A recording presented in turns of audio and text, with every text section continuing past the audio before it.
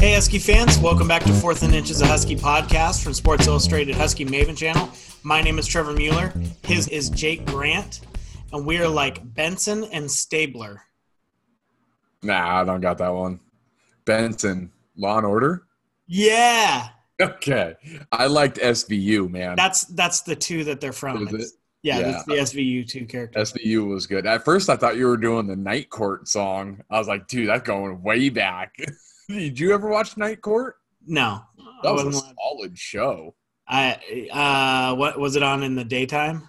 No, it was like Nick at Night, like pretty funny. Okay, well, I'm going to take your word for that because I'm definitely not going to go back and watch those. As you may know, I still have not watched Bloodsport, nor will I, so I do not listen to you when you nothing like Bloodsport, man. Yeah, I just don't listen to your suggestions. We got to thank our sponsors. So first we have Mercury Coffee. They're a local coffee roaster from Woodinville, Washington. They have 8 East Side locations. They serve organic coffee the way that you like it. And of course, they embrace people, foster relationships, and spread love, one greeting, one connection, and one relationship at a time. We also have Farmers Insurance, Tammy Cotton. She is in charge of an office in Seattle and Friday Harbor. She does home, auto, life, healthcare. Get to a better state, State Farm. So, Jake, week 1's in the books. We got a lot to talk about. We have the 2 deeps that are exactly the same. What are your thoughts on week 1? You know, if there's any positive that you could find from week 1 from us not playing, if there's a silver lining in all of this, it's the fact that we have now film on Oregon State and we kind of know what they are and we kind of know that they're not to where we thought they were yet, and they don't have any on us. So, I mean, it's a reach. We all wanted football, but I'm trying to make the best out of a bad situation. I saw a tweet, and I apologize whoever said it because I was going to give you credit for it on here, but they said, "Wow, it's really impressive to see Washington undefeated this late into November." Oh, yeah. I mean, especially when we got Cal week 1, usually, you know. Hey, we got the culture. We got it. Yeah. So, other than that, a little disappointed in ASU. Yeah. I texted you and Kayla Olin and Mike Martin, and ASU I believe was up 10 or 13. Yep. Yeah, and said, man, ASU's going to cover. And then as soon as I hit send, downward spiral. Injected it right into Clay Helton's veins. And Mike was so mad at me. Yep. He blamed it on me. He said he was going to slap me. He was so mad at me, he said he was going to slap you. That's what it was. I wasn't paying attention. So, obviously, you know, the 2 deeps are the same. It's all the same. Washington obviously didn't get to play. I was disappointed. The COVID protocols at Cal seemed pretty strict, which, you know, you want to err on the side of caution, but, you know, one test of positive. Nobody else seemed to be testing positive. John Wilner's even kind of said that they're probably not going to be able to play their season if they don't relocate somewhere else to play, which, I mean, you're not going to see that happen at the college level. So who knows what's going to happen with Cal's program here. So we're going to shift our focus to Oregon State. So, Jake, we got to watch them.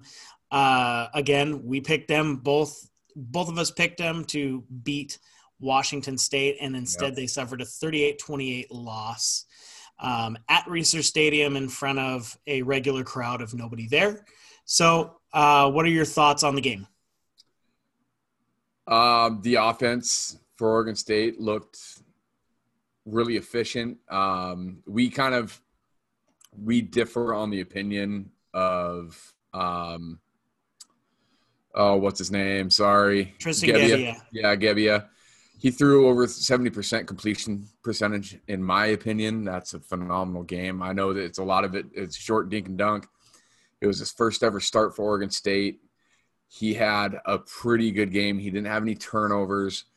Where you see Oregon State really succeed is with Jamar Jefferson. Dude had a $120 with 3 touchdowns. That offense rolls through him. And if I'm Washington, if I'm the head coach of Washington, I'm planning my defense just to stop Jamar.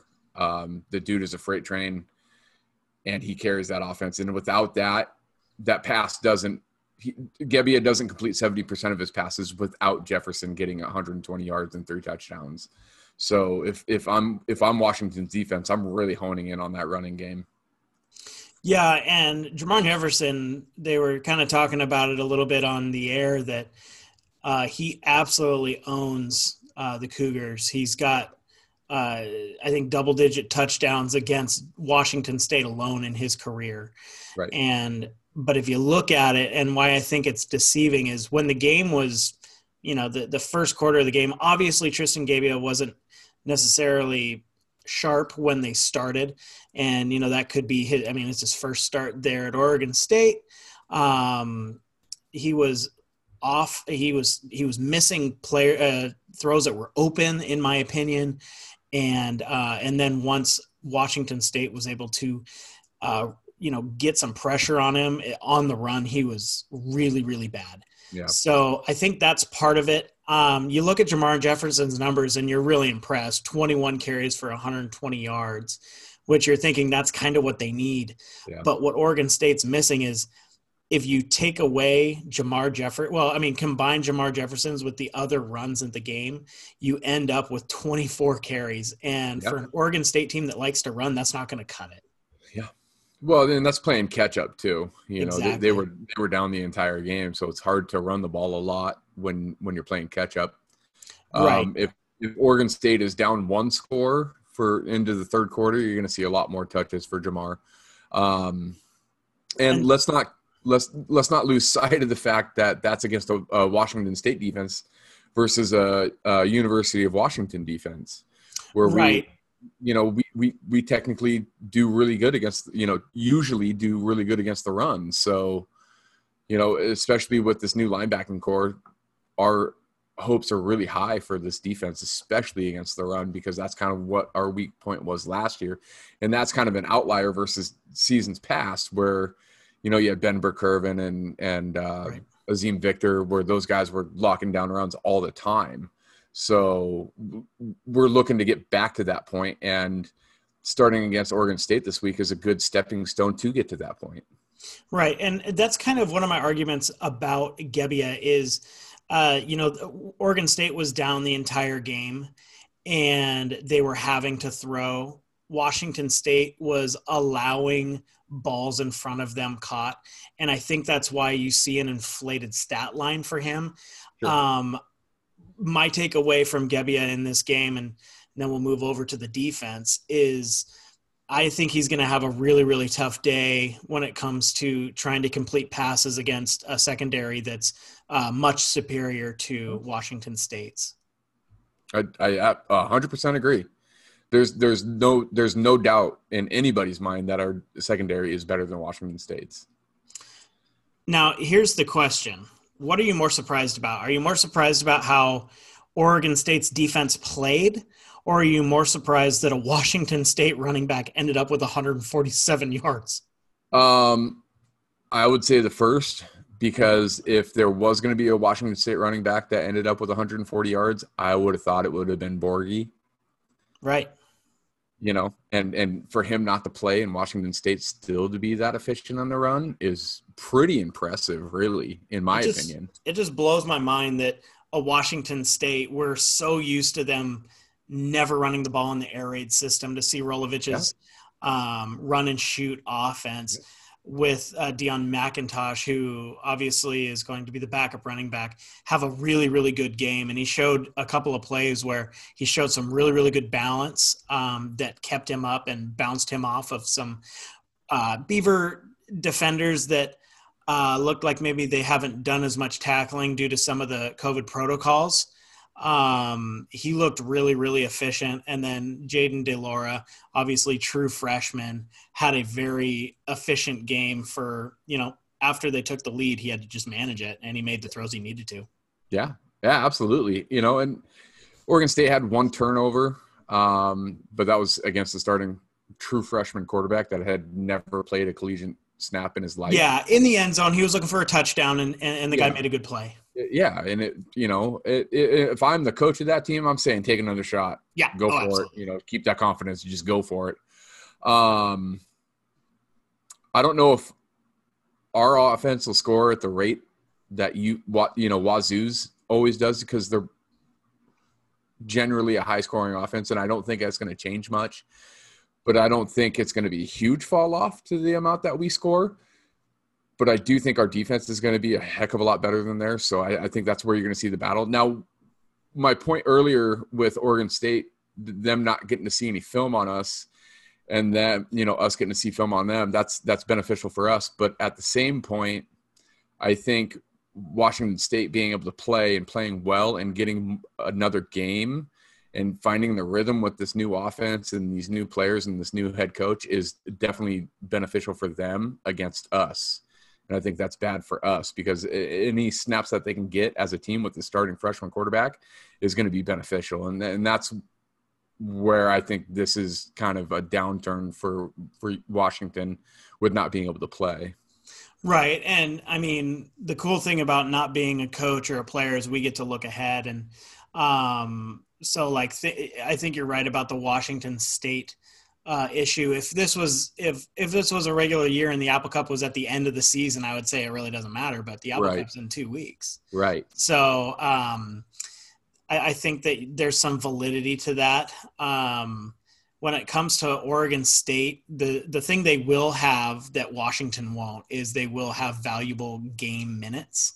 And I think that's something that I'm not going to lose sleep over, but you can see it as an advantage that they actually got to knock the rust off and play. Yeah. But looking at this Oregon State defense, I'm not sure if Hamilcar Rashed was hurt or what. He didn't play in as many snaps as I thought he would. Yeah. And then he ended up, he didn't really have a huge impact on the day. He only had 2 tackles.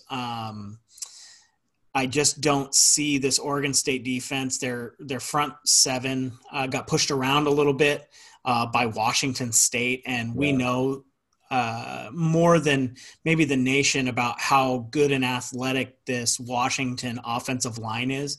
I think you're going to see a big day out of the running backs like Washington State did. And I think that's going to be one of those things that, is Washington going to score 38 points? Maybe, because I think they're going to want to, whoever their starting quarterback is, they're going to want him get some reps. But I think they, after they get a lead, they take the air out of the ball and just shove it down Oregon State's throat.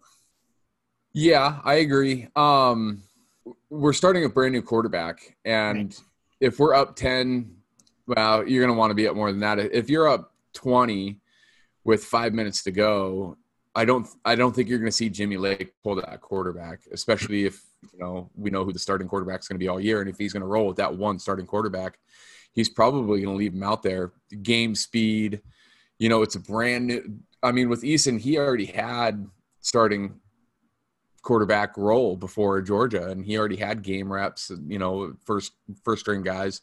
So whoever this new quarterback for us, whether it's going to be Sermon or Morris or whoever it's going to be, you're going to see them play as much as physically possible this year, because it's a shortened season, and you're going to want them to have that game experience for next year.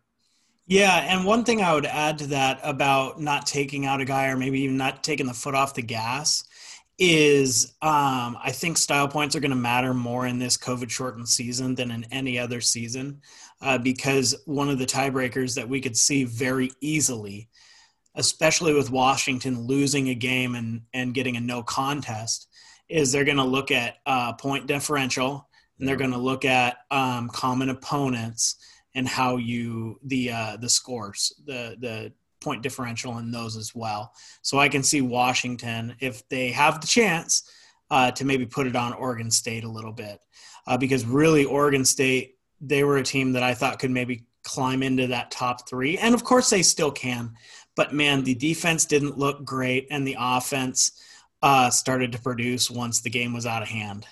Well, and that was we talked about that last week, is, with the Jonathan Smith led, college football team, he's an offensive coordinator. That offense is going to be rolling a little bit versus that defense that has struggled over the last 3 years under Jonathan Smith. Nothing's really changed. Mm-hmm. And we know how to beat that. Right. So, and Jimmy Lake's not new to this. It's his defense. He still has his thumb on that defense. And I guarantee that they're going to be ready for that offense, probably more so than Washington State was. As far as the offense goes, that's my concern about this game is without this game experience so far, we're going to get those random couple of plays here and there that just look confusing and like the offense doesn't know what they're doing. And is there going to be enough of those to potentially lose this game for UW? I think it's going to be a pretty close game because of that. There's going to be a lot of cobwebs, man. I hadn't really thought of that. I'm expecting stupid plays. I mean, it's been a long time since these guys have played a football game. We're coming up close to the guys in college. We're not that far. We're closer to a year away from playing than anything else. I mean, right. The last game they played was in December of 2019. We're in November of 2020. So, I mean, we're talking 11 months without full contact, lights are on, playing people that you're not used to playing, and that could be an issue. Plus, of course, new head coach, new offensive coordinator, new quarterback, new offensive line. You're probably right. There'd be some cobwebs, and I honestly, giving that, I would be a lot more nervous if this was a week of Cal.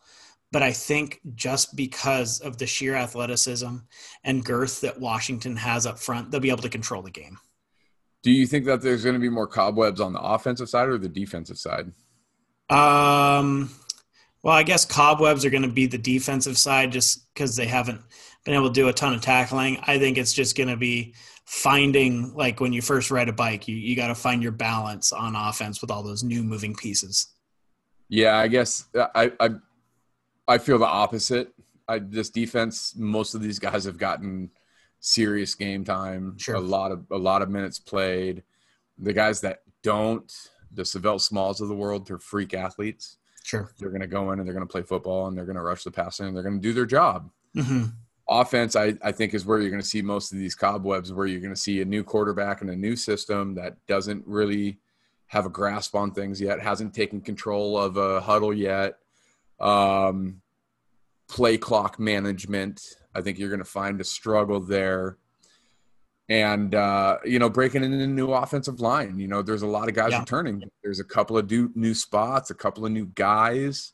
The receiving core is pretty much intact, but they haven't had the same quarterback for 3 years now. Yeah, that's true. And if you think of the guys who we talk about, they're coming back, they're veterans. Outside of Ty Jones, they're veterans compared to the other guys that are probably going to be in the rotation. But, we're talking limited playing time. And, especially Puka Nacua, right, who has very, very little playing time, a ton of production during that time. And then Terrell Bynum, who really emerged in the second half of the year. Yeah, for sure. And Puka's going to be your number one. So, right. Hopefully he's gotten a steady dose of balls his way over this shortened off season. So, I think no better game. Like I said, we all wanted to see Cal. We all wanted to play Cal. Prior to that, we all wanted to play Michigan. But no better game to knock the cobwebs off than an Oregon State team that doesn't have the most prolific defense in the pack. So, let's find the positives in that, Right. And if you want to look at it in a different way as well. And, again, Oregon State could have figured it out by next week. Sure. But this is very much looking like a very easy way to start the season. You have Oregon State, you have Arizona, and then you play your rival in Washington State. Then you start to get more into the teeth of your season, with, of course, the crescendo being that Oregon game. Yeah, obviously. Yeah, and that's the game that you want to tune up for, right? And Oregon looked the part against Stanford. They did. If David Shaw decides to go for it a few more times, I think that's a closer game. But David he Shaw doesn't go for it. man, oh man, 4 missed field goals. That Jet Toner's got the coolest name Hey, in college football, and right now one of the smallest sizes of confidence. those 4 field goals hurt too, because that game would have been Very close. by the time he had missed the 4th one. I think Stanford could have potentially held the lead. It was close. Yeah, it was very close, and he missed all of those by a lot. To one, if there were 2 uprights side by side, he would have still missed. Yeah, it was bad. I can't believe he ran him out there again. I mean, after that one miss, I would have been like, all right, kid, you don't got it. Yeah, I mean, let's aim for that left upright this time. I guess so. Man. So yeah, that's kind of where we're at with Oregon State. Obviously, we know the players to watch still on defense. It's all Hamilcar Rashed. That's the guy that is going to make the plays. The secondary was supposed to be a little bit better. And I hate to say this, but honestly, I watched one play where a running back came around to the corner and the corner made a business decision to kind of sidestep and punch at the ball. Yeah. And if we see that on this Saturday night, it's going to be a very, very long day for that Oregon defense. Especially if Richard Newton gets the edge. Exactly. Richard Newton might punch at him. I really like that one. So, Jake, I mean, at the end of this, what do you think the score is going to be?